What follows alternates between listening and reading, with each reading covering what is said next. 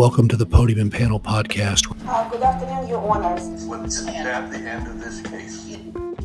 How did this come about? Are you in the pay of the Microsoft Corporation? Start with the text of the Second Amendment.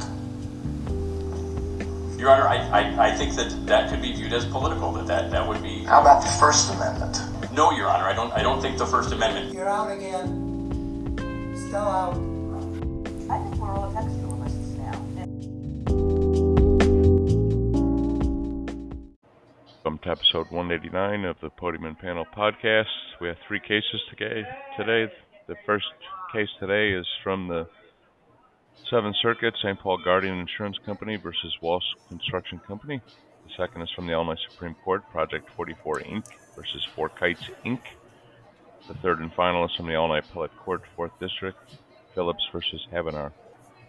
Stephen Schulwolf had an excellent post on the recent oral argument in St. Paul Guardian Insurance Company versus Walsh Construction Company before the Seventh Circuit. The questions presented by the appellant in this long-running dispute are: 1. Whether any of the claims asserted by the City of Chicago against Walsh in the underlying lawsuit, which arise from the failure of defective products supplied by LB Steel, constitute claims for property damage potentially within the coverage of the insurance policies issued by the insurers to LB Steel, under which Walsh was an additional insured, triggering the insurer's duty to defend Walsh. Number 2, if the insurers owed Walsh a duty to defend against the claims asserted in the city's lawsuit, whether the insurers are obligated to indemnify Walsh for the $10 million it paid to settle that lawsuit. Number 3, if the insurers owed Walsh a duty to defend against the claims asserted in the city's lawsuit, whether the insurer's intentional disregard of Walsh's tender of defense, in part to avoid the expense of filing a declaratory judgment action, constitutes vexatious and unreasonable claims handling, warranting relief under Section 155 of the Illinois Insurance Code. Number 4, whether the failure of defective products supplied by LB Steel that were incorporated into the canopy structure built by Walsh at O'Hare International Airport resulted in property damage to the canopy within the meaning of LB Steel's insurance policies, such as the insurers are obligated to pay the October 14, 2015 judgment in favor of Walsh and against LB Steel as amended on appeal. Pat, tell us about this case. Well, Dan, the reconstruction of the the O'Hare Airport dates back over 20 years. This coverage dispute has been going on for nearly that long, because shortly after the installation of this canopy, there were these problems that arose with fracturing of the welds and other members within this system that were defective. The steel was no good, apparently. The structural welds were no good. I've always struggled with the term structural weld. It's the idea that you're going to hold the thing together with a weld, but apparently that's how it works. And question whether that's property damage. And one thing that came up, Dan, was the Acuity versus MI case, which is the recently decided by the Illinois Supreme Court as to what constitutes property damage. Counsel for the insured is obviously very happy to cite that case. I'm not sure it applies here, but certainly if you were in his position, you'd do the same thing. Cite the case, see what happens. I think the question that so what happened here is Walsh subcontracted with LB Steel to provide the steel for this installation of this canopy over O'Hare. And let's just say it didn't go well. The steel was not what they had hoped for. And fortunately, we're only dealing with potential property damage. We're not dealing with humans being hurt. You'll recall there was a very substantial verdict several years ago where there was a portion, I can't remember what city property it was, it may have been at O'Hare, but not related to this project, where there was a portion of the project or a portion of the steel that collapsed and injured this woman, and the verdict was like $148 million or something. She was rendered at least a paraplegic, if not a quadriplegic, but you get the idea. That wasn't this. This would have been a much more catastrophic set of injuries had this canopy collapsed. Fortunately, it did not. But that doesn't mean that there wasn't property damage, because there's a lot of, that doesn't mean by itself there wasn't property damage or damage. because there was a substantial amount of work that needed to be done to remediate this situation. Dan mentioned $10 million paid by Walsh to settle the claim, and then there was a claim against LB Steel, who had supplied the steel, allegedly defective steel, to Walsh that was then installed. So you have lawsuits upon lawsuits upon lawsuits. One of the things I find most interesting is the third question that Dan articulated that came from the briefs is whether there's bad faith under Section 155 for just not doing anything and not filing a deck action, not filing or defending under reservation, just denies that by itself. But I could see it might be a estoppel. I don't think it's a estoppel here because they're not relying on exclusions. They're relying upon the insurance agreement to say it just isn't covered. So I'm not sure. I don't think it's a estoppel. It's the best it could be. I don't see it being bad faith. It'll be interesting to see what happens here. It seemed, Dan, based upon the argument, that the court seemed to be saying, where is the damage, or how is this damage to property when this is all one piece? How do you separate these things out? How do we draw the line? How do we know this? And correct me if you see this as different, but it always it's not that they don't understand it, but it always particularly Chief Justice Sykes, but some of the other judges, Chief Judge Sykes on the Seventh Circuit, they always this is Illinois law. They're always disconnected. They always want to disconnect themselves from what Illinois insurance law is. They see a ton of it. They have to know a ton of it because they deal with it all the time. But they're always like, Illinois insurance law tells us this. They're always very careful to talk about, they talk about it much differently than do state court judges for obvious reasons. They understand they're doing it. They're doing the Erie dance here. And they're always very careful about that, to say, this is Illinois law. We're going to try to do what Illinois law says, but we're not Illinois judges. We're federal judges. They're very cognizant of their role in the system under Erie to make these kinds of guesses. And you always get the sense that they don't really like doing it. They really wish they were doing something else, 1983, something, patent, something along the lines that's in their wheelhouse or in their, it's federal law. They do it because they've got jurisdiction over it, but they always seem to be a bit apprehensive about the whole situation of having to decide issues under state law. Maybe I'm misreading the situation, but that's just how it comes across to me. Not that they aren't able to do it; they do it all the time, and usually they do a pretty good job. The Wendalco decision being the exception, but they usually get it. We'll find out whether they were right or wrong about the Wendalco decision before too long from the Illinois Supreme Court. But that's ultimately what will decide what Illinois law is. Dan, what are your thoughts? You're right, and part of it, I think you're right in that, Pat. I do sense that reluctance, but I think part of it is as we've talked about on here, in so many areas of insurance law, the path and kind of the bright line rules are not as clear as might be the case.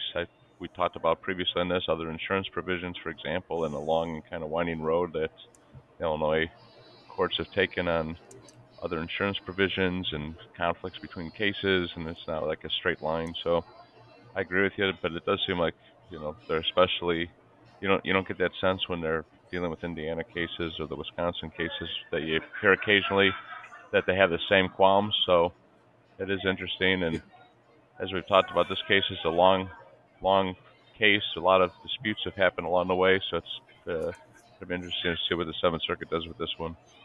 Yeah, you get a big project like this, and the rehab of O'Hare that took forever, and a substantial piece of infrastructure like O'Hare, you're going to have some lawsuits, and some of them are going to be coverage lawsuits like this one, and it's going to take a long time to get it all resolved. So with that, we'll take our first break, and we will come back with Project 44 Inc. versus 4 Kites Inc.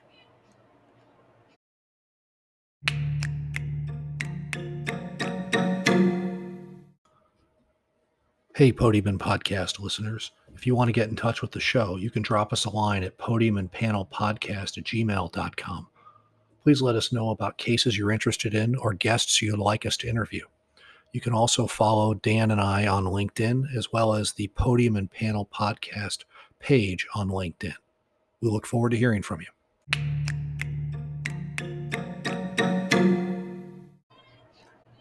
Welcome back to segment 2 of episode 189 of the Podium and Panel podcast. If audio is not great this week, it's Dan and I are both on the road. Dan's in Louisville. I am in Crested Butte, Colorado. Bar association functions. So we are recording early on Sunday morning with questionable hotel Wi-Fi. So we'll do the best we can. I'm traveling back. I have to drive 4.5 hours back to Denver. And Dan's in Louisville for the House of Delegates meeting after the National Council of Bar Presidents this past week. So lots and lots of bar association events. So following the decisions in Cialino versus Simon and Dent versus Constellation in 2021 and 2022 respectively, the Illinois Supreme Court has the opportunity to further elaborate on Illinois defamation law. In Project 44 Inc. versus 4 Kites Inc., the court will consider the following question: who qualifies as a third party for the purposes of publication when a defamation claim is brought by a corporate plaintiff, and whether the appellate court erred in holding that any statement made by a corporate representative, regardless of that representative's role within the corporation, with the corporation, has been published for purposes of a defamation claim. The circuit court dismissed the plaintiff's lawsuit and the appellate court reversed. The question is particularly important because the plaintiff has alleged defamation per se, which, if they are allowed to proceed, would essentially mean the only question would be damages, because the publication issue would have been resolved. Dan, can you tell us about this case? Yes, Pat, very interesting case, and a lot of discussion about what qualifies as representing the corporation. I think one of the things I'd like to start with, Pat, is I was listening to this case, and good reminder that we have in Illinois, and the model rules have Rule 113, organization as a client. I think it's important to talk about that because we've talked about, corporations are persons and those issues, but what Rule 113 says is a lawyer employed or retained by an organization represents the organization acting through its duly authorized constituents. And I think paragraph 1, common one, an organizational client is a legal entity, but it cannot act except through its officers, directors, employees, shareholders, and other constituents. Officers, directors, employees, and shareholders are the constituents of the corporate organizational client. The duties defined apply to unincorporated associations, etc. There was a lot of discussion. The appellant got up and talked about the fact that in this case you have a situation where really the opening question was who qualifies as a third party, and as you said, if this is defamation per se, if all we're talking about is damages in the corporate context, what happened here was an anonymous letter was sent to an officer and to 2 board members, and and one of the interesting things I think in this case, Pat, is that they refer to the Fawcett case, which is a Utah District Court case, but there doesn't seem to be one of the things that the appellant lawyer mentioned at the outset is that this will shape not only Illinois law in terms of defamation in this setting, but it could help shape national law because there's just not a lot of law on these issues, and so it'll be interesting to see what happens with respect to that. As mentioned, 2 anonymous emails. One went to 2 board members, and one went to an executive. There's questions about whether there was reputational harm. As you said, it's defamation per se. The question is if it went just to these people, is there publication? And again, a lot of questions about whether or not, in this context, one is there was a lot of discussion about, the appellee talked a lot about who is this group. I'm not so sure I agree with the argument that we don't know who the C-suite is, or that you can't specifically define some executives and leaders that are part and parcel of the leadership. Some of the justices asked about fiduciary duty and in rebuttal, the appellant lawyer talked about some of those concepts that the Illinois Supreme Court has long been able to decipher and Well, we do it determine. all the time in the Um, privilege context in the control group test. Right. I mean, we Right. you can't tell me that C-suite, which was the term used by one of the lawyers, is substantially different than control group. I mean, Yeah. what are we talking about here? I mean, C-level officers, members of the board of directors are. And so, and just to make sure we understand, is that there was an anonymous email from a competitor. Have I got that right, Dan? That went to right. went to the people within the organization. So in order to be defamatory, so if I say Dan is a thief, and I say it only to Dan, I don't say it to anybody else. There's no publication. I just told Dan he was a thief. Now Right. Dan may punch me in the nose, and I might deserve it. But there's been no defamation. It might have been a battery by Dan on me, but there wasn't Right. there's no publication. But whereas if I say it we use it in interpersonal, because I say it to Dan's wife, I say Dan's a thief. Is that publication? Well, I think it would be. That the marriage is Right. not an entity, so to speak. But a corporation, I tell the board of directors, I tell a high level officer, there's these things going on. That sure sounds like that sure sounds like that's the same entity.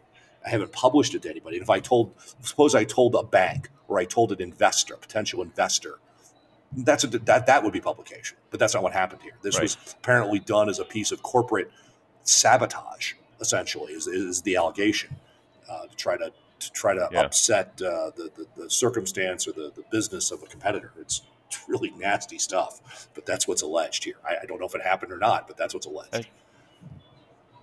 Yeah, one of the interesting arguments made was that if you're sole proprietor, again, you're the same person, so there would be no, if it was just published to the sole proprietor, but if it's a single member LLC, then could be a distinction, and that was argued to the court. And as it's one of the reasons I looked at Rule 113, because I remembered in the comments it talked about the board, because that was one of the other arguments of the appellee, is that board members are not, in fact, part and parcel, or don't speak for the organization. And I think the justices, Justice Tice and Cunningham and other justices, I think we're trying to push back on that and really get a sense of what exactly, if we can't determine certain people, Chief Justice Tice, I think, questioned a little bit about that. If we can't, like you said, determine certain people that can speak for the organization, then it gets hard. And the appellee's argument about the carpet sweeper or something, I mean, that kind of stretches it, because I don't think anybody would, just because it's a carpet sweeper, I don't think that person falls into the C-suite no matter what organization it is, unless it's a street sweeping or carpet sweeping company that's as executives of the or carpet it's sweepers. or I it's don't- undercover boss. right. So There you go. the- So interesting questions, like I said, and this will yeah. have an impact on how this is treated. But based on the arguments, at least, I don't know that this is going to go in some direction that is not logical, I guess. Yeah, I would say that correct me if I'm wrong. I don't know the history of the practice of all of the justices, but I do recall that Justice Cunningham, she was a lawyer at Northwestern Hospital, right? She was. And so she would have dealt with these. She would have dealt with these. She was the general counsel of Northwestern Hospital. She would have dealt with these issues as a lawyer. The others, I'm not sure what their experience was. If it was that kind of level of, she has bring a very unique perspective to this, considering what she did as a lawyer before she went on the bench.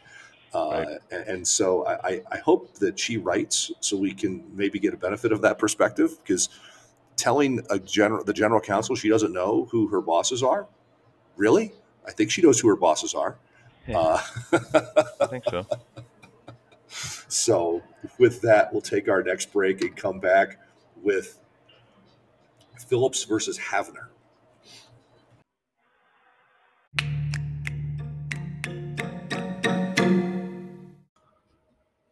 Hey, Podium and Podcast listeners. If you want to get in touch with the show, you can drop us a line at podiumandpanelpodcast@gmail.com. Please let us know about cases you're interested in or guests you'd like us to interview. You can also follow Dan and I on LinkedIn, as well as the Podium and Panel Podcast page on LinkedIn. We look forward to hearing from you.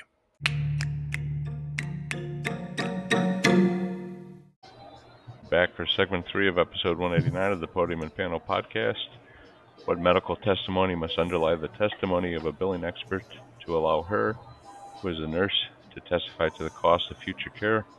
That is a central question to be answered when the Illinois Appellate Court, 4th District, decides Phillips versus Habenar.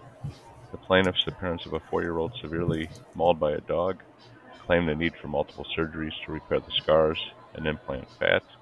At trial, the Circuit Court barred the plaintiff's billing expert, Rebecca Bush, from testifying to future medical care for scar revision because the court found the plaintiff's treating physicians did not provide a sufficient foundation for the future care.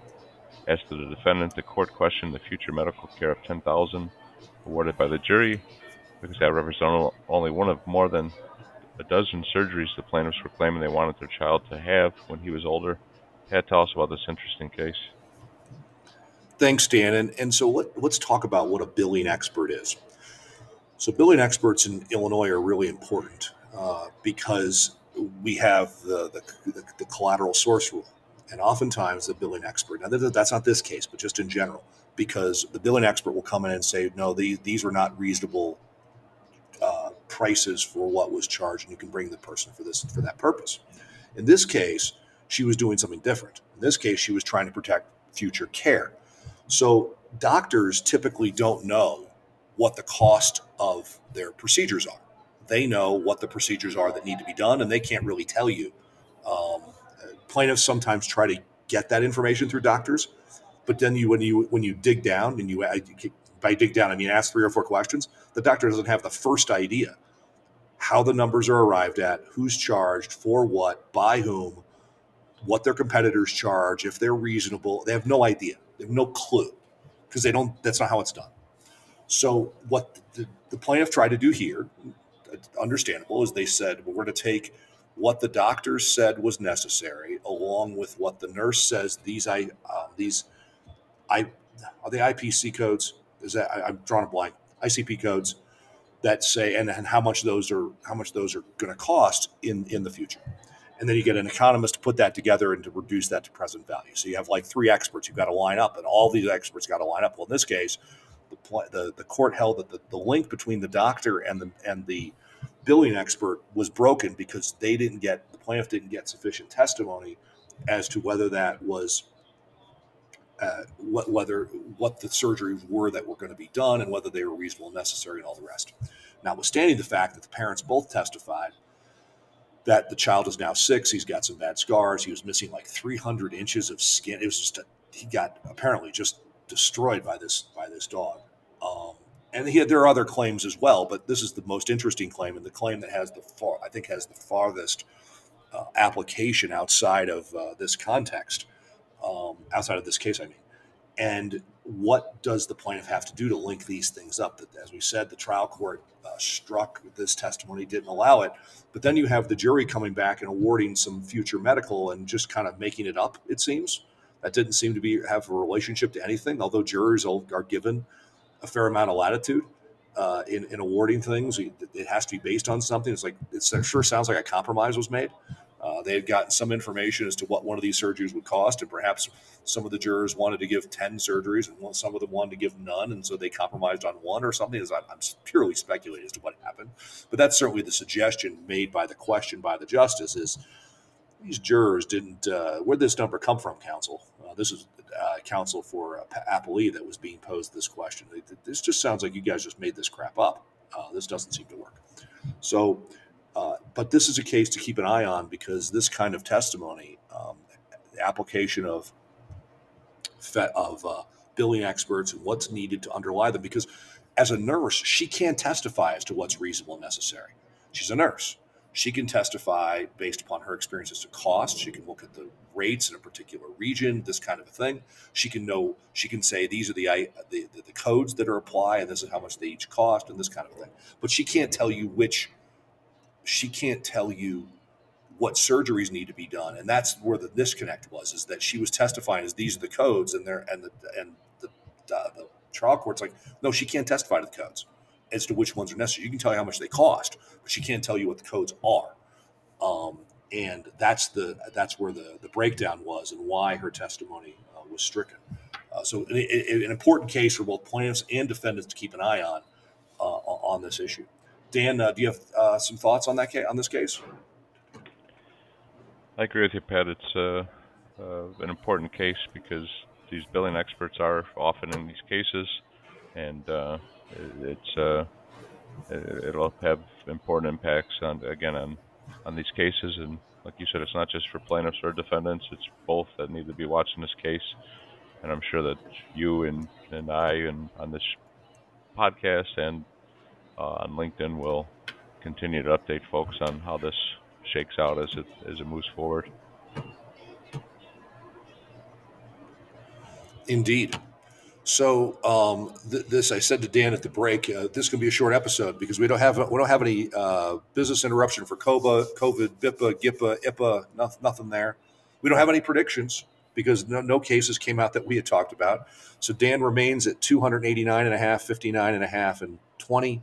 I am 265, 286.5, 62.5, and 20. Our prediction's sure to go wrong this week, Dan. We've got St. Paul Guardian versus Walsh. I think this gets affirmed. I think so. Yeah. Project 44 versus Four Kites. I think the circuit court opinion gets reinstated and the appellate court gets reversed. And we get some rule as to what constitutes publication. And then Phillips versus Havner, I think, gets affirmed too. Gets affirmed. I think it's affirmed. I think so. Yeah. All right. That brings us to the rule of the week. So, Dan, do you want to introduce this? Sure. The judges in the southern part of Illinois at the federal level instituted a program that was designed to give young female advocates and other diverse candidates the ability to argue in front of the court, and they would get extra time and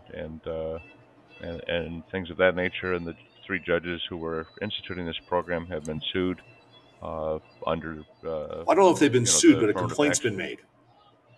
A complaint's been made. I think a complaint's been made to the what's the body that regulates federal judges? Is it the judicial? I can't remember right now. The Office of the Clerk, the Judicial Conduct Complaints. The United States. Yep. It's to the Seventh Circuit. The complaint was made. Yeah, and I have to say I haven't made very many complaints. I haven't made very many complaints against a federal judge, so I didn't know where this would go. Nah, it's you don't see it a lot. I mean, we I don't think you see many state court judges formal complaints made either, just because the nature of the beast. I think a lot of times, I think this is through an advocacy group and a special group. I don't think that individual lawyers would necessarily, unless it was so egregious that they had to seek relief. It's probably not a good practice approach to, filing complaints against people you appear in front of. This case was talked about right. at the National Conference of Bar Presidents that I'm at, and we had a DEI panel, and one of the things that was raised by individuals is that kind of like in the artificial intelligence and some of the things that are happening, we have to talk to some courts now if you're using artificial intelligence. I think there's questions here about having the best advocate speak in arguments of that nature, right? And if you do things like this, is it in the best interest of the client necessarily, whether the diversity goals are being met or not? So it's an interesting issue, and I think in the context of the affirmative action cases from the Supreme Court last year and some of the developments in this area, I think we'll see more of this kind of challenge, and it's just interesting to watch. So I want to focus on the third prong of this of Section 2C of the rule, and I'll read it. And this goes into the analysis of whether the court is going to grant oral argument, because oral argument in federal district court is pretty rare. even on motions to dismiss. That usually doesn't happen very much, at least in the Northern District of Illinois. So it says, permit other more experienced counsel of record the ability to provide some assistance to newer female or minority attorney who is arguing the motion where appropriate during the oral argument. Now, I could certainly understand needing to provide assistance to a newer attorney, but why, by dint of their sex and ethnicity, do females and minority attorneys necessarily need help from a more experienced lawyer? I don't understand. I don't understand that because they're a female or minority, they need help. They're not able to do it themselves. Newer, I get that doesn't have anything to do with sex or ethnicity. It has to do with you're new, and yeah, I certainly have had that circumstance. I had it happen about a year ago, I think it was. There was a newer attorney, and usually the rule is that each side gets one lawyer. You don't get to have two. And this is a circumstance where it was a new lawyer, and it happened that she was female, and opposing counsel let her argue, and she missed a couple things, and so he picked up the ball. And what am I going to do? I mean, it's probably she said she didn't say anything wrong. There just were some additional arguments he wanted to make, and so he made them. And he was trying to train her. I was like, great, that's what should happen. I don't know why we need a rule for this. If you've got young people, if you've got people that don't have experience, you need to give them the experience. You need to get them on their feet. You've got to send them to court. That's our responsibility as lawyers. And I find that particular provision extraordinarily paternalistic, that simply because someone is female or an ethnic minority, a racial minority, that they must have to have some experienced person standing next to them because they can't possibly do the job by themselves. I'm quite certain they can do the job, otherwise they wouldn't have been hired to do the job. And if they don't have the experience, then that's a different category, and they should be given the experience, and the judges should encourage that to get young people on their feet, or attorneys that don't have experience on their feet. That's critical. It's very hard to get trials. So this week we've got a trial in our office, and one of my colleagues is going to try the case. She hired me when I was a first year lawyer, and she works with us now, and she's going to try the case. And I'm sending one of our first year associates over to watch. She's going to try the case, but he's going to watch, help her. But because just the mere fact he's going to get a chance to watch a trial, because you can't see very many trials. And so I'm going to send him over. He's a big deal because he's got to be able to watch it. It's a bench trial. It's going to take an afternoon. It's not a very complex thing, but he needs to see it. And so, it's incumbent upon the senior lawyers to do these things, irrespective of the sex or race of the person that's the young person that needs the experience. You need to give them the experience because that's what's best for us. It's what's best for them. It's what's best for the firm. It's what's best for our clients. It's what's best for the practice of law, all of the things. And it has nothing to do with with any special category other than being inexperienced. Inexperienced is a category that may even apply to a lawyer who's 60, just hadn't done something before. Get them on their feet. Let them do it. So that's my view. We'll see what the Seventh Circuit does with this. Dan, anything about that? Anything to respond to about that? No, I agree. I think that's right. And so it's it's just an interesting rule. One of the interesting things yesterday with the AI panel, like I said, is the moderator Trish Rich, who both of us know. She kind of closed because people were talking about some of these court orders that say, you have to disclose if you're using artificial intelligence. She said we don't disclose if we have a first-year associate or something that's worked on the case. And she also used a good kind of comparison, I thought. She said if a lawyer showed up in court drunk, there's not a special order that says you have to say whether you're under the influence when you come to the court, right? And so similar here. I'm not sure we need special rules to kind of talk about this. I think, like you said, if you're in a law firm setting or any other setting, you need to develop the younger attorneys and make sure that they're prepared. And if they're not, then regardless of anything, they shouldn't be appearing. You want to send somebody to the Seventh Circuit that's never doesn't have any, business being there, and so it's just interesting. Yeah, because they're not going to get any dispensation from the Seventh Circuit in all likelihood. They're going to get pilloried the same way everyone else does. And I mean that in the nicest possible way. It's going to be a very nice pillaring, but it'll be a pillaring if you're not prepared. They're going to take you to the woodshed. Right. That's what they do. Some more aggressively than others, but you're not gonna have a very good day. So I understand the need for such a program or the desire of such a program, but it's the responsibility of the lawyers, not the judges, to make sure it's happening.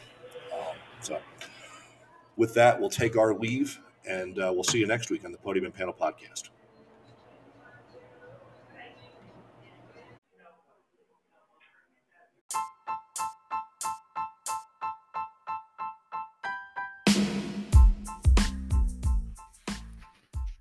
I'm Dan Cotter, and on behalf of my co-host Pat Eckler, we thank you for listening and look forward to having you join us again.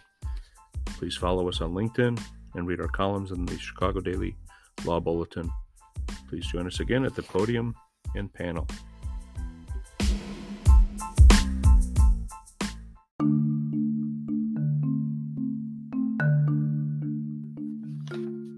Each episode on the Podium and Panel podcast, we will cover several oral arguments and decisions in civil matters at the Illinois Appellate Court and Illinois Supreme Court, with the occasional coverage of SCOTUS and other appellate courts.